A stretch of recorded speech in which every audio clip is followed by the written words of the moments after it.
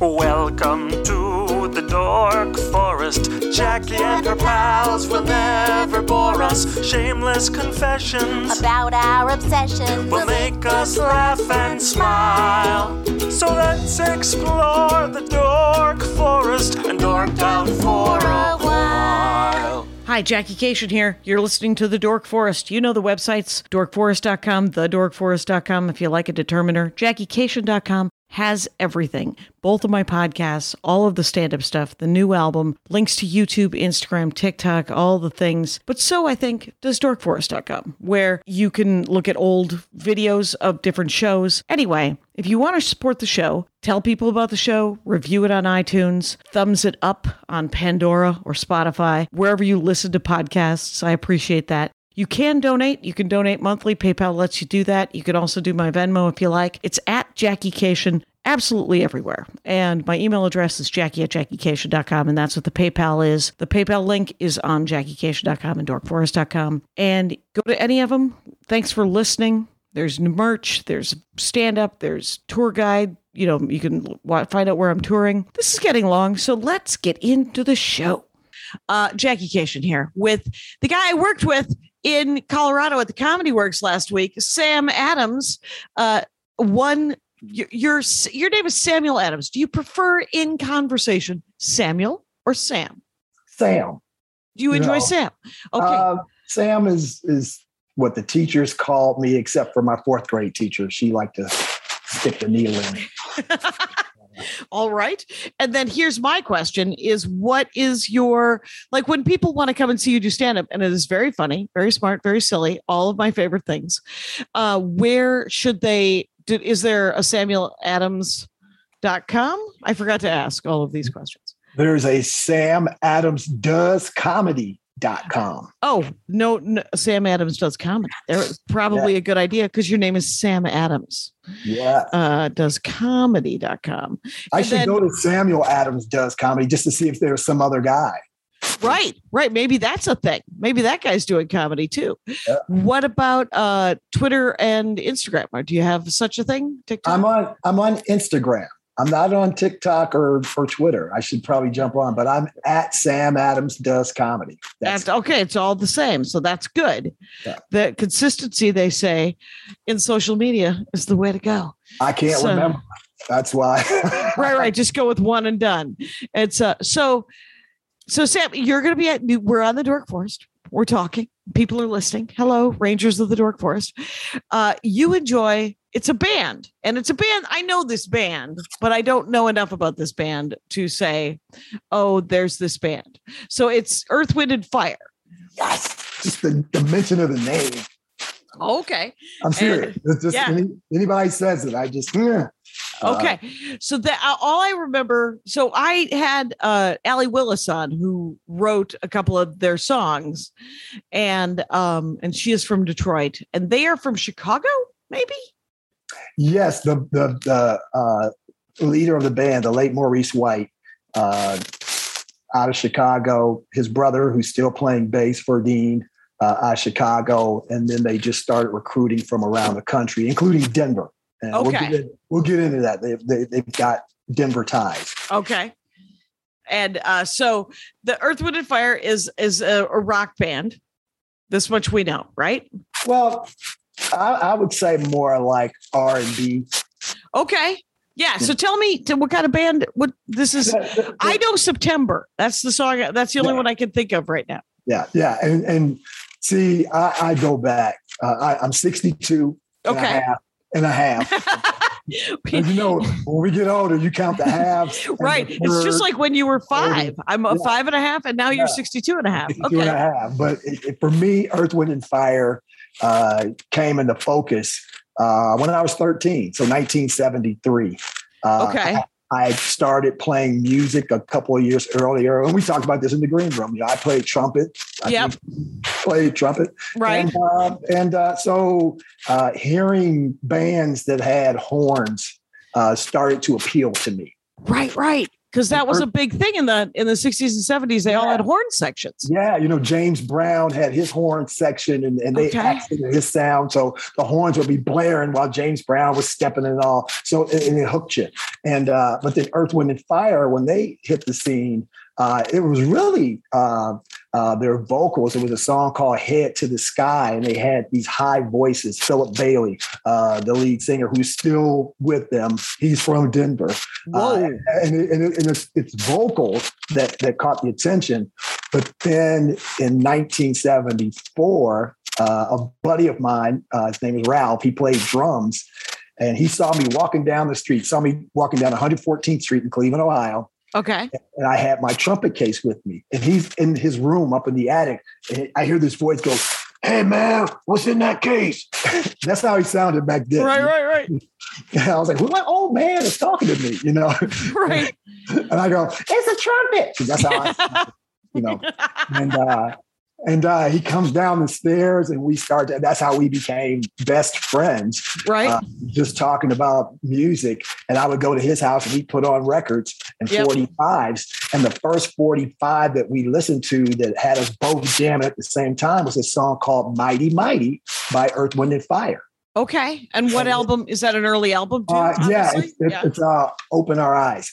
Oh, a cassette. If you're watching this on YouTube, you really, it's very exciting. No, I got cassettes. I got CDs. This is great.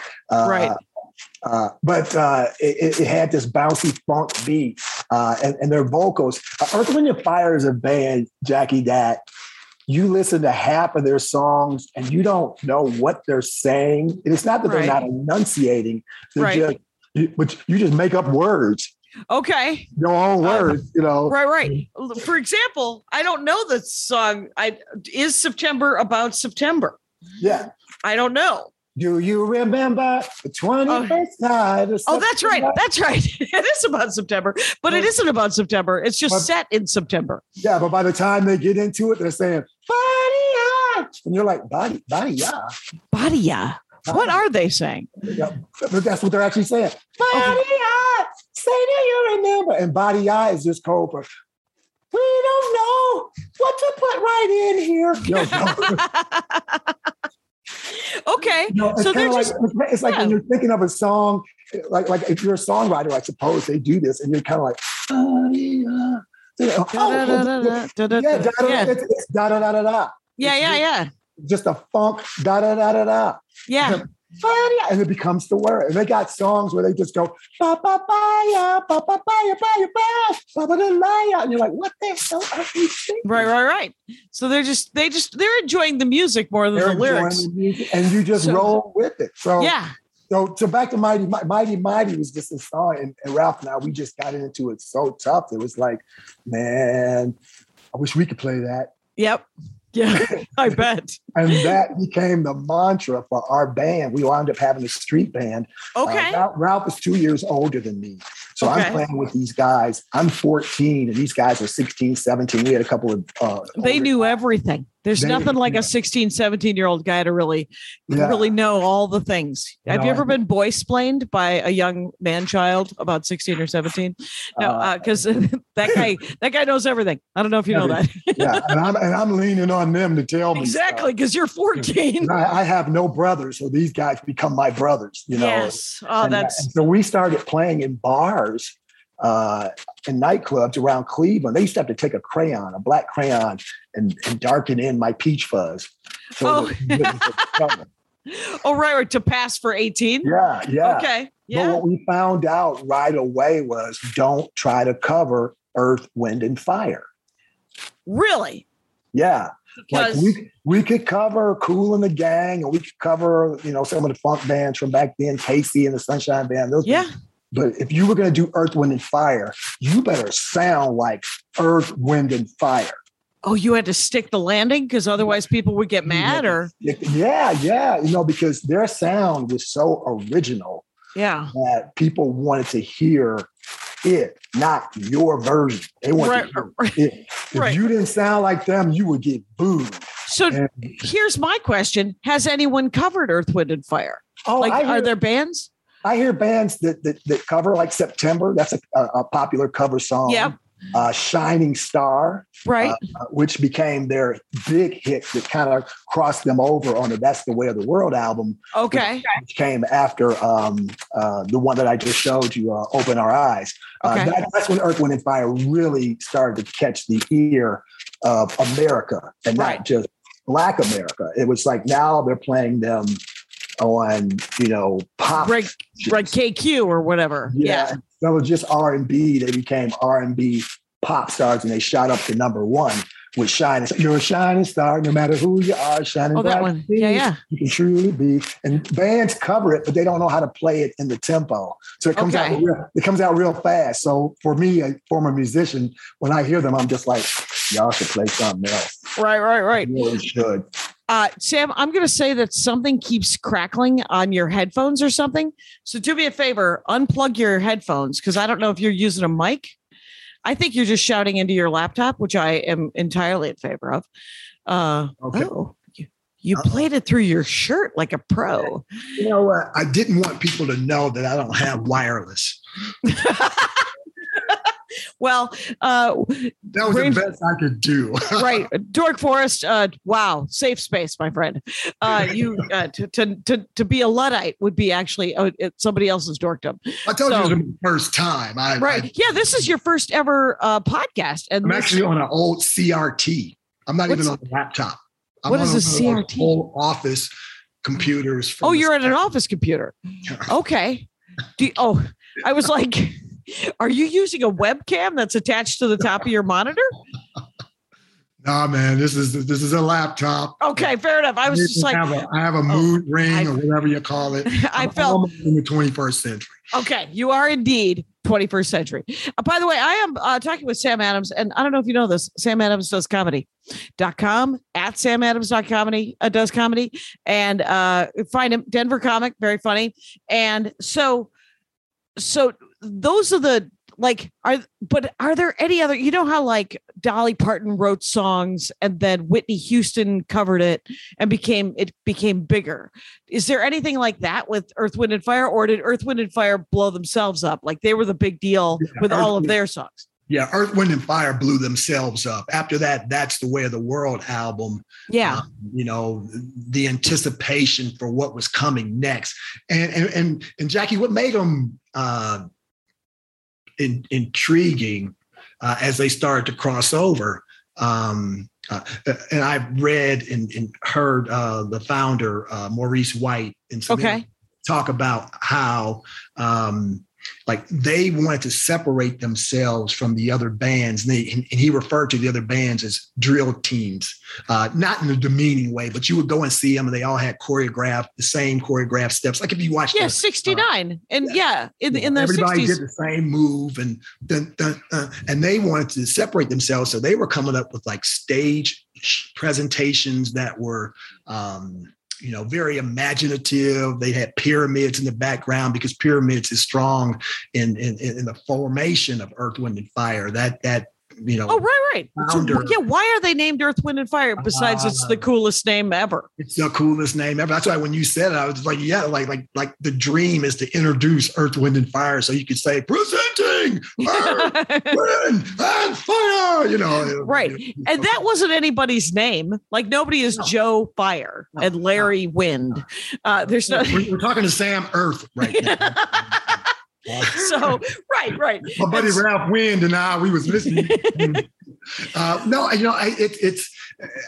don't want to come off like so knowledgeable that I know the history, so I don't want to mess it up. But the founder, again, Maurice White, had a strong tie to reading about Egyptian pyramids and those type of things. And if you go back and Google the history of them, you'll see photos that he took. Like he visited. Okay. So he took some of his cash and he's like, I'm going to Egypt. I have always wanted to go to Egypt. He was infatuated by it. And so they're known as the elements of the universe. And right. And it goes back to him saying, I want our name to be something, that has something to do with the elements of the universe. And they came up with Earth, Wind, and Fire, which I guess is better than hurricane. Right. It was just like a natural disaster, right? Yeah. As the name of a band, a different kind of music. Natural Disaster. That's more punk. Well, once everybody caught on to it, and I mean everybody in terms of the crossover, you liked the sound and you wondered what was coming next. But for the band, it was, they like our sound, but when they come to see us, what kind of show? Not just the music. Right. Oh, they wanted the whole picture. They wanted, they 1 year they came and they had a stage presentation that was choreographed by an illusionist, Doug Henning. Oh my gosh. So he would make members of the band during points of the show disappear. The bass. Okay, that's awesome. Spin. Yeah. So you like if you were sitting up close, and then they would have video screens. So, if you're sitting way up, at the top of the Coliseum or wherever, you got to see it. But like their imagination went beyond just the sound of the music. It was right, because the songs themselves are super catchy and really fun, and the way their vocals and the musicianship is elaborate, if I remember correctly. Mm-hmm. But when they showed up, because I do remember like a lot of the bands, like the group bands, not the Beatles, because they were also trying to do their own thing, but like group bands who'd be on Ed Sullivan, and they were choreographed. There'd be like a kick and a slide, and we're all doing this, and they're like, we're blowing it up. We're just gonna do and so if are they more rock band in the way that they're kind of jumping around? But if is there a horn? How many people are in this band? Well, I remember seeing them one time and thinking, is it like 27 people? But in reality, three horns, a lead and rhythm guitar. So we got five. The lead singer is also a percussionist. Okay. They actually have two singers. One is Philip Bailey Jr. Oh, nice. One of the originals now has a son. Now it's a dynasty. So it's about 10 or 11 piece band right now. Okay. Yeah. So it's almost, do you ever see Ozo Motley? I was like, how do they split the check? Because, with stand up, you get one check and you get to keep it.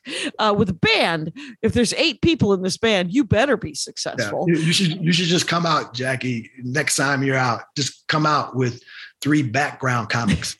I think Todd Glass does that, but I don't know what he pays them. But it does sound. We'll just do a little step up to the mic, and go back, Right. Would you prefer this if a white guy said this in a hoodie? And here, he's going to take the applause break for me. And Jackie and the humorist, or some weird name. Right. So 10 people, and any women in the band or no? One time they had a female singer included. She didn't sing lead. Right. He was, they just harmony kind of. Their vocals. And here was the other thing when I talked about you didn't dare try to duplicate them. I was really infatuated and still am by the sound of the horns and the funk that comes with a lot of their music. Right. There's bass and there's horns, and that is a cool beat. It's just moving. You're just, constantly going. But their ballads are legendary. You talked about Ailey Willis and some of the songs that she wrote. After the Love Is Gone, Reasons, which is the first ballad that really set them out there. And if you tried to sing Reasons, and we were young enough back then that like our band would enter talent shows. Yeah. There would always be some group that had some dude that could sing real high, because Philip Bailey has an octave, an opera-ish octave. Okay. So he sings real high. And if you tried to sing Reasons, like right now, if I go, Reasons, my neighbor will be like, shut up, and they don't even know the rest of the song. But if you tried to sing that song, the audience would just be like, no. But the background to a song like that had high, there's harmonies. Yeah. So we needed a woman to. What was her name? I'd have to look and see. Yeah. Because it's been 50 years. Hold on, let me look.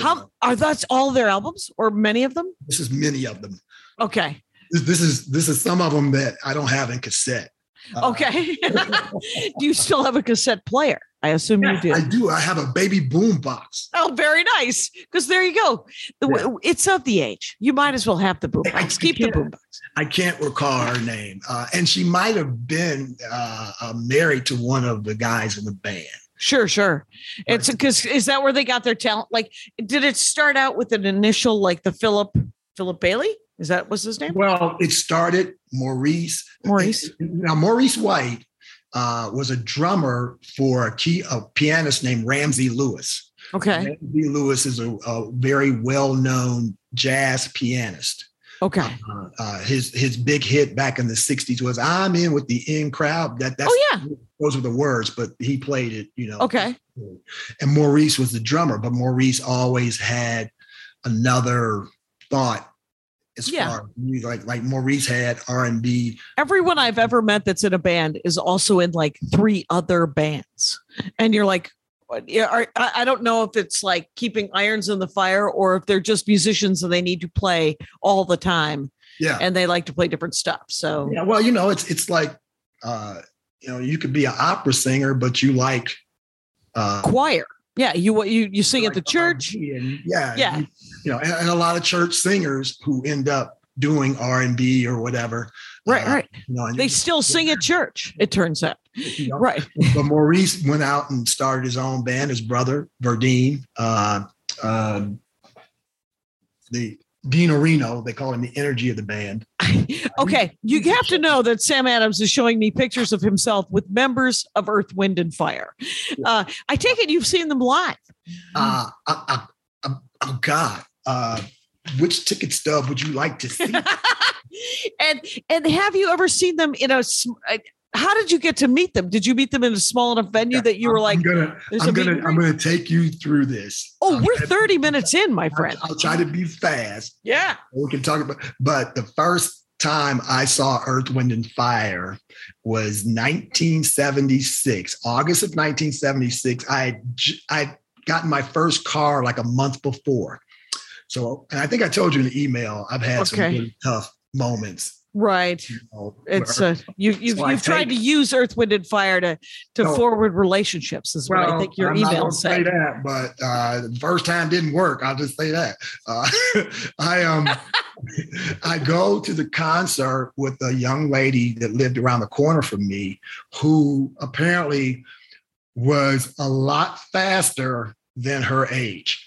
Okay. And we're both teenagers. Okay. Right. I'm 16 and so I'm driving my 1972 blue Ford Maverick. Just got it. Congratulations. Yes. It's 4 years old, Sure.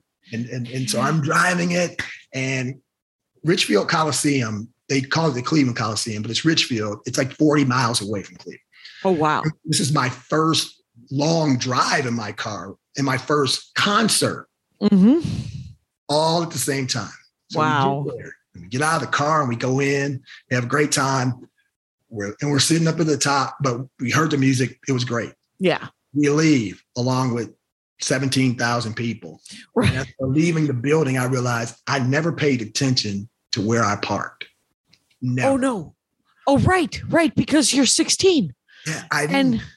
So we are walking around the building. Yeah, this is going to be the end of a very bad day. And I swear, after the first rotation around, and now she's kind of like, some dude walks up. He looks like Huggy Bear on Starsky and Hutch. Antonio Fargas, I think is his name. But some tall dude in an all green suit with a pimp hat, an amazing outfit, but feather coming out of it, and he's 30. He's at least. And he goes to her, "Hey, baby, what you doing here?" And she calls him by name. And she says, "Well, I was with him, but he can't find his car." And he goes, "Yeah, well, come on, I'm going to take you home." And I'm like, what just happened? Yeah. And they go off.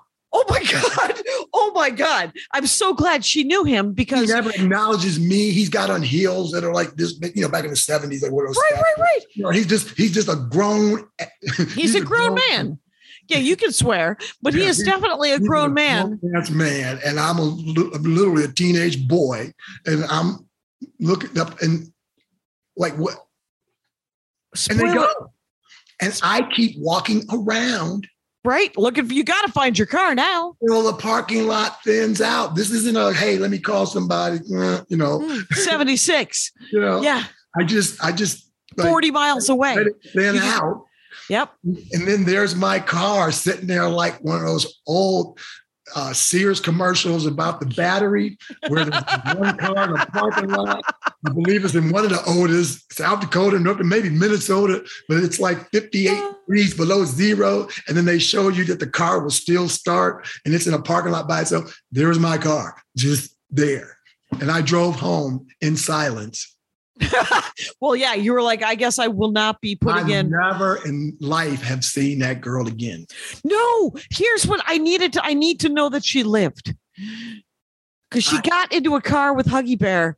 Got in the car with Huggy Bear. I don't think Sam, you got to do me a favor. I mean, granted, she knew him, but holy smokeosaurus Rex, you got to go on Facebook after this and just go, okay, she's 3 kids. She's fine. Yeah. She works at the bank. This if is you what want I to see Earth, Wind & Fire with me and left with Huggy Bear, please friend me.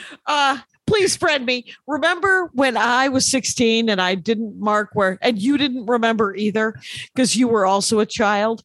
And then a grown up adult man came over and said, I'll drive you home 40 miles from here. And you got in the car.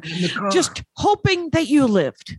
Yeah. Oh my God. You got to be alive. I don't care about Please. No, he's died of old age. He was probably 50. It would be funny if she sent me a picture of her with her adult kid. Right. Right. Maybe she's like Dane Cook, where she ended up marrying him when he was 50 and she was 23. Anyway. What was the first one? The next concert the very second time I go to see Earth, Wind & Fire is the next. What year is it? Cleveland. It's January of 1978. I'm in my freshman year at Kent State. Okay. Kent, Ohio is like 15 miles from Richfield Coliseum, where they came back to. Okay, closer. The concert was supposed to be in January of that year, but we had a big snowstorm the day of the concert, so they postponed it until February. Okay. And I'm in my dorm. I've got 2 tickets, and I don't have anybody to go with. And I'm kind of embarrassed because it's down to like I'm getting ready to leave. Right.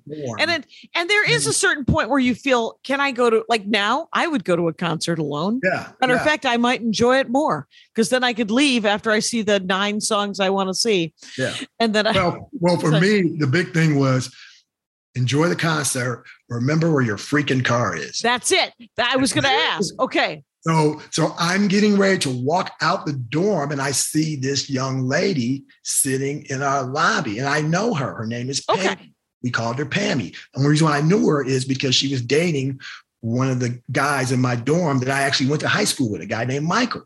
So I was like, Pammy, why are you sitting down here? And she was like, well, I thought I was going to see Earth, Wind & Fire, but he said he couldn't go. And I was like, oh, well, I got an extra ticket. And she was like, do you? And I was like, yeah. And I was like, come on, we're going to be late. We get in the car, we drive, we park. I look up to see where I'm supposed to, they have. Right. Make a note. 7. I'm like, okay, remember C7. We get in there and I see my uncle and aunt who are like the nicest, calmest, like the last people I thought I'd ever see at a concert for Earth, Wind & Fire. And they're all dressed. My uncle's got this leather. My uncle was lit. He was on fire. Hey, yes. Look at you. Look who that. He got a girl with him. He ain't never got a girl. Look at him. He got a girl. They're all kind of embarrassing me. What I found out, Jackie, was so Pammy and Michael, they were dating, but Michael went to the show with some other girl, and Pammy wanted to see who it was. And here I was, just the right person to come along to give her a chance to go to that show. And she was looking for him. She didn't care about Earth, Wind & Fire. She was looking. I like that your first go-to. She didn't care about. It wasn't. She didn't care about you. She didn't care about Earth, Wind & Fire. Yeah, I wasted a ticket on someone who didn't care about Earth, Wind & Fire. Yeah, I knew she didn't care about me. It was like, come on. She just made me look good in front of my aunt and uncle. She was trying to find Michael. Right. And they ended up it was, confrontation at the concert. Yeah. You're like, do not ruin this concert for me. I have come to see Huggy Bear when I need him. Why don't he come up and take her home? I don't want to go home with her now. Right. And I'm sure the drive home with her was not in silence. I got to explain to Michael why I took her. Right. So I thought, okay, never go to an Earth, Wind, and Fire concert with anyone.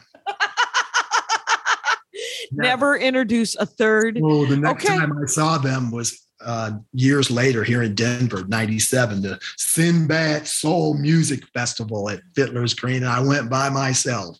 Okay. I had a great time. And then you had the time of your life because you could did you get better tickets? Because if you could buy one ticket, you might get yourself, you get really good seats. It was actually a comp ticket. And I was in row T. That's not bad. That's ground floor, row T. Yeah, like 20 rows back, considering I'd always been up at the top. So I'm moving my way down. I go to see him again in 98. I go to see him again in 2001 with Shaka Khan. I go see him again in 2002 with some special guest. I don't know who. Then I saw him with Chicago. Okay. And so all those horns and it was just an amazing even more show. Horns. Yeah. But here's the other one, 2000 at Red Rocks Amphitheater, which holds 9,500 people, almost two. I finally found somebody that I wanted to go to the show with, and I finally found the best. I was in row 5. Wow. It's going to be the greatest night. I'm with this young lady, that I really liked. And I thought, oh, wow, this is going to be great. We get there. The opening act finishes up. Everybody's sitting around waiting, anticipating. Now we're like, okay, this is a little long for a wait. Yeah. Then after about 45 minutes, Philip Bailey comes on stage and everybody's like cheering, yeah, here we go. And Philip says, I'm sorry to tell you that we cannot perform tonight because our soundboard melted. It was so hot today that the soundboard melted. But we promised we will come back later in the year. This was August of 2000. So I'm thinking, okay, I look at her. I was like, okay, babe, we'll just come back whenever they come back. Me and you, right? Now I know I got a future date with her. Right. Well, I was a sports writer at the time, writing for a newspaper in town, the Rocky Mountain News. Stand-up comics have had all the jobs, you guys. Yeah. Yes. I hadn't even started. I think I had only done stand-up like twice in my life at that point. Okay. They call me in the office. The editor calls me in the office and says, hey, we're going to have to send you to Sydney, Australia to cover the Olympics. We need you to cover track. The guy who was covering track bailed. Right. I wasn't a part of the original Olympic plan. Right.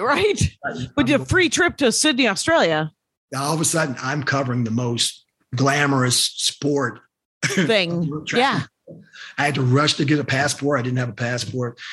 Get all this stuff done in a very short window, like 3 hours to get my credential.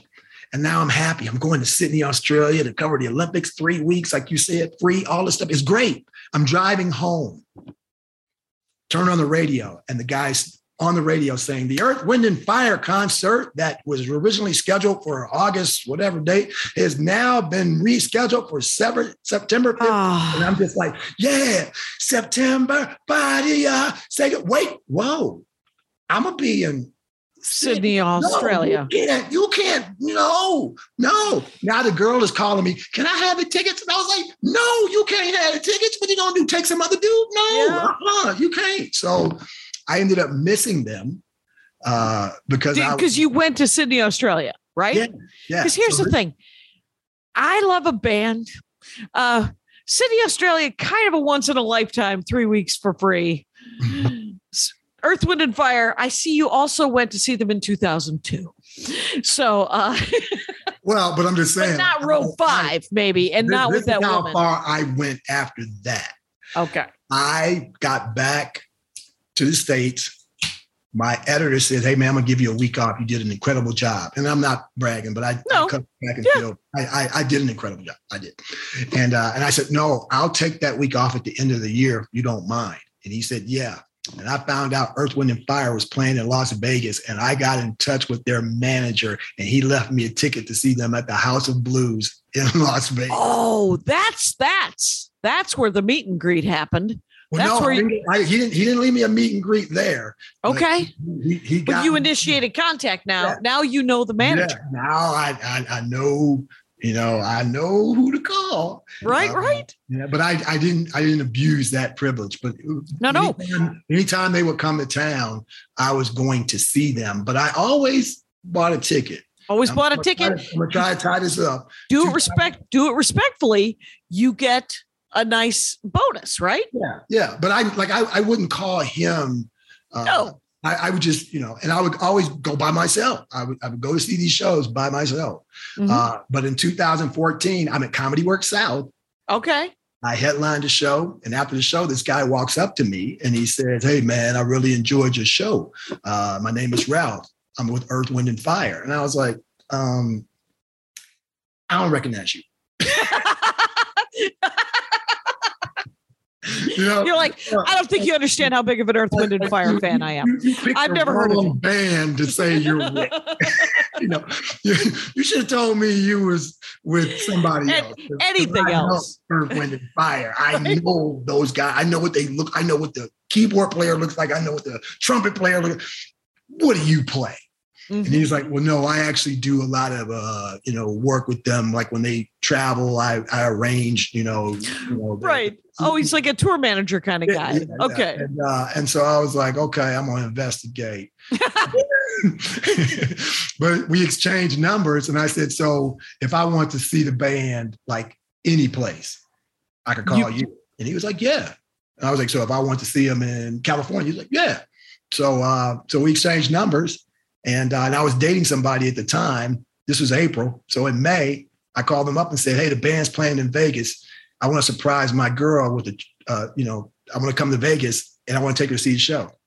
Dude gave me 2 tickets and left, backstage.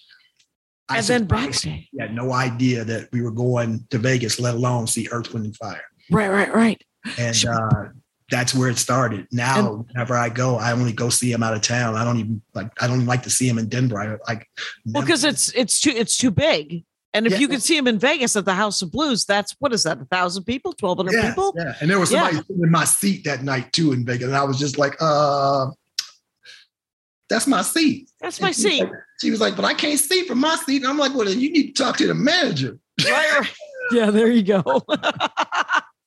You just don't take my seat, Yeah. But I've just been fortunate to just, pretty much since 2014, and they always sound good. They just always sound good. And has the band changed much? Like because it's been 50 years, there must be new members, and they're swapping people out all the time. And it's somebody's kid is now in it. This is generational. They've got. Okay, well, the main 3 are. This is Philip. I'll show you. Okay. Philip. That's Philip Bailey there, and that's the guy Ralph that I told you about. Oh, nice. And I can never post this picture unless he's in it. Like sometimes I want to crop him out. Yeah. It's Philip Bailey, and he'll see it. He's on all the social media platforms. So right.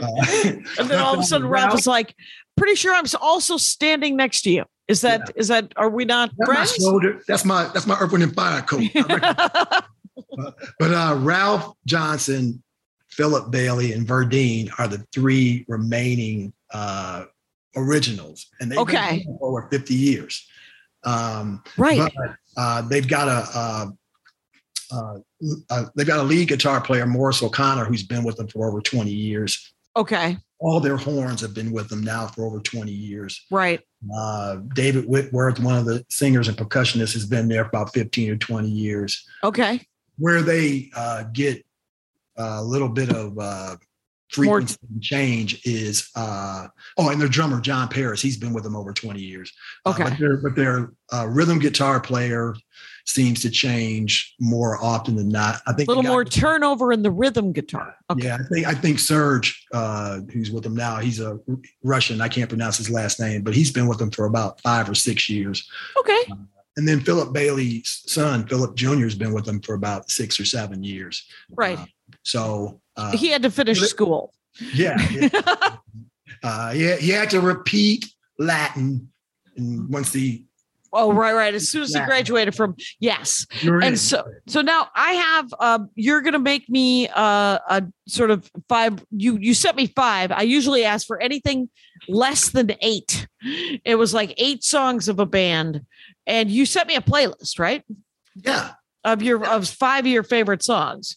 Well, I sent just like, I think it's ended up being like 17. It was in a pack. Oh, fair enough. Well, that's tricky of you. Because Jack, once you hear 1 or 2, you want to hear more. That is the implication that I've been told. Last week's episode was about the trombone, and I asked I think it's Antonio to send me 8 songs. One of the songs he sent me was a symphony that was 1 hour and 20 minutes, and I was like, "Hey, man."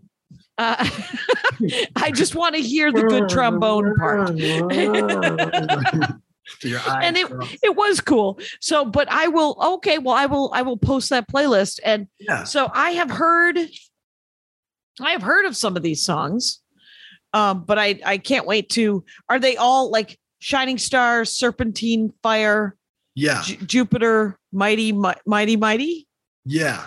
And Fantasy. Yeah. Yeah. I purposely did not include the ballads, after the love is gone. Because you don't like roller skating backwards? Why? Why is it? When I think of Earth, Wind, and Fire, I always think of the upbeat, the funk, okay. I mean, I love the ballads. Don't get me wrong. Okay. Oh yeah.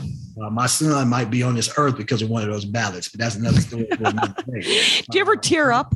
Because remember that "Here I Go Again" from Whitesnake? Yeah. And I always sing it in sort of a crying whine because I'm just like, we're gonna make some money. Here I go again. And the one song that, like, and I've seen them so many times, but the one song that really kind of pushes a button for me is That's the Way of the World. And that's the title track to the album that really surged Earth, Wind, and Fire into prominence. Okay. And I don't have that one down there, but I include that as a ballad, more or less. It's a slow song, but it's a song with meaning. They're just basically trying to say that, no matter how bad the past was, the present and the future could be better if there's love, Right. And that's very beautiful. That's and that one, they call that song their national anthem. That, like when you go to see them in a concert, they'll say time for the national anthem, and everybody knows what song is coming. And do they play that song on the encore? Because the encore is usually like their. No, they play it during the middle. That's the thing about Earth, Wind, and Fire. They play all their hits. They don't have any problem. They're just like, I am going to play Piano Man. You're like, okay, when they finish and they're coming out for an encore, you literally have to stand there and go, okay, they played this. Like, what did they leave? Because, it feels like they played everything because they'll do a 75 to 90 minute set. And there's not a lot of banter. They're just like, we're just gonna rock and just play. And they don't play like the whole song for every song. Okay. The transition into, not for me as the former musician and the guy that has seen them so many times, I'm always curious, how are they going to do this song this time? And being fortunate enough to get backstage and have conversations. Yeah. Some of those guys, I was telling one of the comedians here in Denver about this a couple of weeks ago. Her name is Georgia Comstock. I don't know if you've worked with Georgia. Georgia Comstock has the greatest joke about having red hair that I've ever. That's right. That's okay. Well, Georgia was. We were talking, and I was telling her how I love talking to musicians about how they perform the same song over and over and over and over again. Like, don't you get tired of it? Right. I was like, don't y'all get tired of doing Shining Star? I mean, I would just be sick of that song, and the drummer, and now, just the singer, Ralph, he says, man, what we do is we change how we perform it so many different times. So it never sounds the same. Okay. How we do it. And I apply that to comedy. Like, yeah, you got a couple bits that are like your signature bit. You got to do them. And after a while, you just kind of walk out there and it's like, right. How do I find a way to make it fun for me to actually do it? So that's what he was saying. They do it in a way that makes it fun for them. But it's still recognizable as the song, right? Yeah. Okay. Sometimes they might play it in a more up tempo. Sometimes they might they slow it down. The horns will take some horn rips from another song and just kind of throw it in there. And, and I'm, like I said, being a horn guy, I'll hear it and I'm like, oh man, they just took that one from, I know where that, but with the audience in general, they don't know. I'm detailed. I'm like, okay. Oh, wow. Are there people that you run into at the shows that are other fans that you're like, oh, there's that woman who comes every time? No. You have not recognized? That's why I like going out of town, because I figure I'm not going to see anybody I know. Right. Your aunt and uncle are not going to show up. I saw them in Memphis back in 2019. I had a gig outside of Nashville the next night, and they were in Memphis. So I called up and went, and I wound up sitting next to the family of Verdine White, the bass player. Oh, fun. It was really weird because he's got a sister that, like, dead ringer. I was like, this the whole night, and then after the show, we're backstage and I'm like, oh man. Were they nice about him? Oh yeah. That's great. We were singing along and they were looking at me like, they got this. They don't need you. Come on. That's why I go to see the band. I want to sing along. And I opened for Brian Regan sometimes. And one of his sisters, the first time I met her, she was like, so you're going up too? And I said, yeah. She said, good, because we're going to need some good comedy. And I look at Brian Regan and I'm like, so this happens at Brian Regan levels? And he goes, it's my sister. What are you going to do? And so he's like, oh yes, it happens.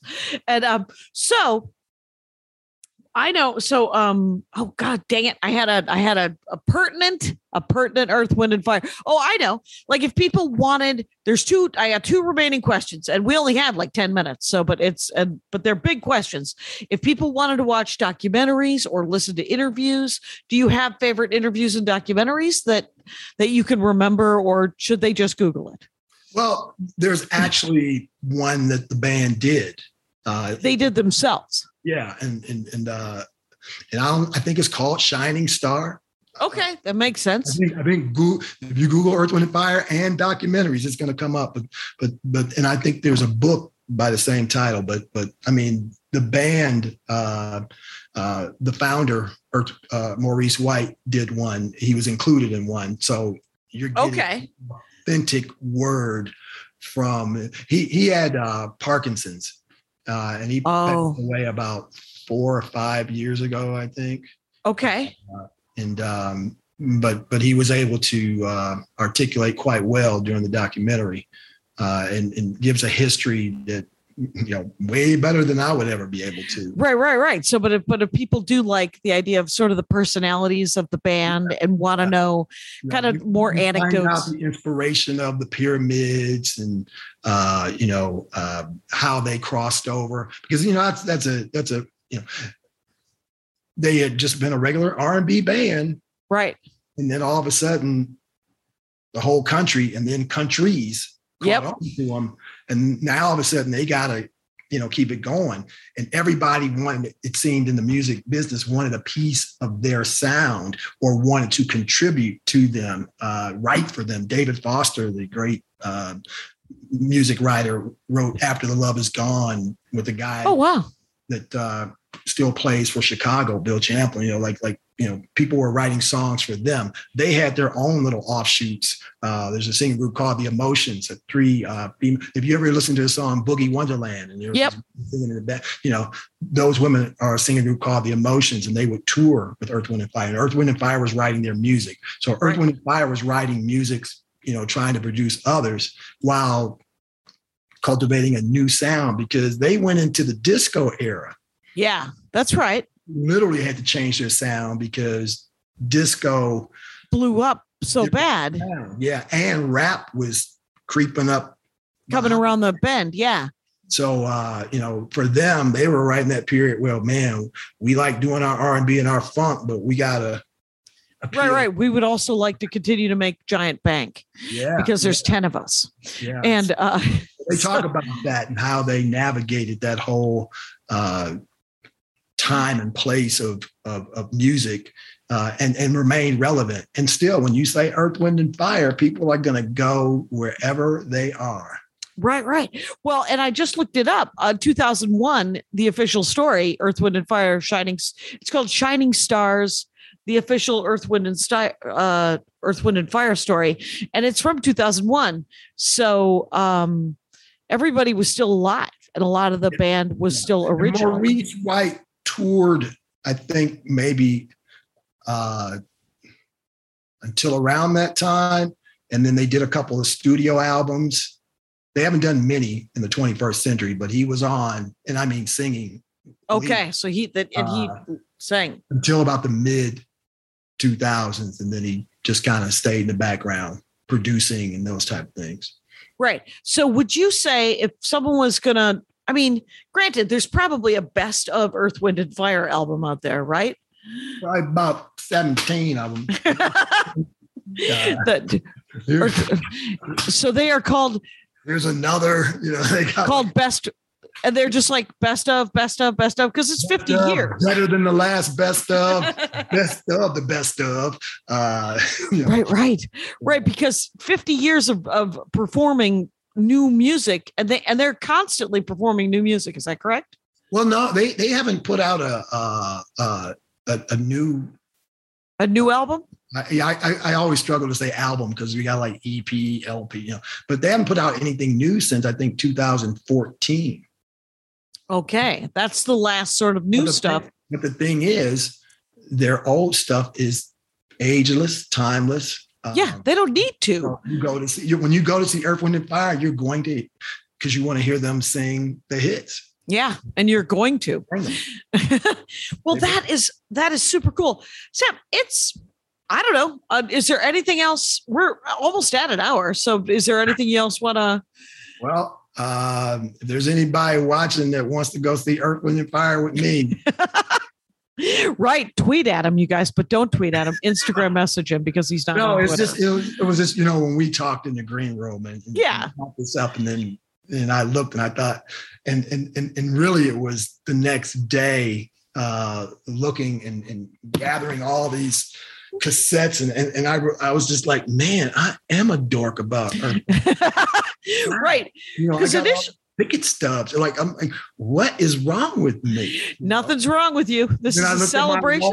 And I thought, you know what? I went from the very top of the third level of Richfield Coliseum to backstage. Yep. All that's left is for them to go, hey, we need someone to play trumpet on this. No, here's what's left. And I've said it to them, and Ralph gives me grief. Yeah. Said, you know what's left for me? I need to either open for you or you need to open for me. Right. Do they ever have? Sometimes people have. And Ralph Johnson, he goes, he was told this the first time. And his response was, yeah, but is he funny? Oh, I was like, oh, so I just have to prove that I'm funny. I don't know if you've ever opened for music, but it is not fun. The audience is not interested at all in seeing stand-up comedy prior to their rock experience. About an 8-year stretch here locally. Yeah, little venue called Hudson Gardens, and they would bring in groups. It used to be local bands, and then they got a little bit bigger, and they started bringing in these acts from the 60s and 70s, like Herman's Hermits, and then it moved up to Heart, Three Dog Night. They would bring these groups from the 60s and 70s because that area where it was at, you had a lot of people my age range, and so forth. And I was doing a side gig at a radio station. I had a sports talk radio show. And so the company that, housed all those stations, their talent was asked to MC these concerts, and nobody wanted to MC the concert. Right. These old groups, Three Dog Night, they might die on this one. I don't want to be on that, But I had just started doing stand-up and I was like, man, stage time. And you're a radio guy. So I'm in front of 2,000 people. Right. They get like 2,000 people. All I got to do is tell them where the bathrooms are, no smoking allowed, where the food is. And then I still got like 8 minutes. They would give me 10 minutes. Yep. I ended up being their house MC for 8 years. So wow. I got tired of them. I was just like, okay, y'all know where the bathrooms are. You don't need me. Right. They don't. And that is, I opened once for Anita Baker. Yeah. And they could not have been more confused. Yeah. They were just like, this is not what's happening. What's she doing up here? Right. It was sing a song or get off if you don't know it. Are you going to sing a song? Make it sing. Right. And it's like, and why is this like 25, 30-year-old white woman? What is she? She doesn't know jack. And I was like, hello, you are the finest. I feel like I'm in a white man's burden. You know who she is. She sang that song that one time. Remember that? Remember her? Yeah. Peppermint. You remember that? Peppermint. I need to sing a song about peppermint now, please. And okay, Sam Adams, you've done vital work. It has been an hour. Thank you so much. It was really fun working with you at the Comedy Works in Denver. And this has been a delight learning about Earth, Wind, and Fire. Wow. Rangers, here's the scoop. Sam Adams is at samadamsdoescomedy.com, and it's at Sam Adams Does Comedy everywhere you would want to follow him on Instagram and such. And see him do live stand-up. And thank you so much for doing the show. Well, I was going to say, maybe I'll come to their town soon, but thank you. I appreciate you having me here in the Dork Forest. And I've been wanting to get that story out about that girl in Huggy Bear. This is therapeutic, girl. Thank you. First podcast ever. And Rangers, you know the rules out there. Take care of each other. My hat, my hat, my hat. They're dancing around my hat. My hat, my hat, my hat. Well, what do you think of that? If it looks like a Mexican hat dance and it sounds like a Mexican hat dance, it's most likely a Mexican hat dance. So take off your hat and let's dance. Yay! Oh my God. Why don't we just call that as the end of the show?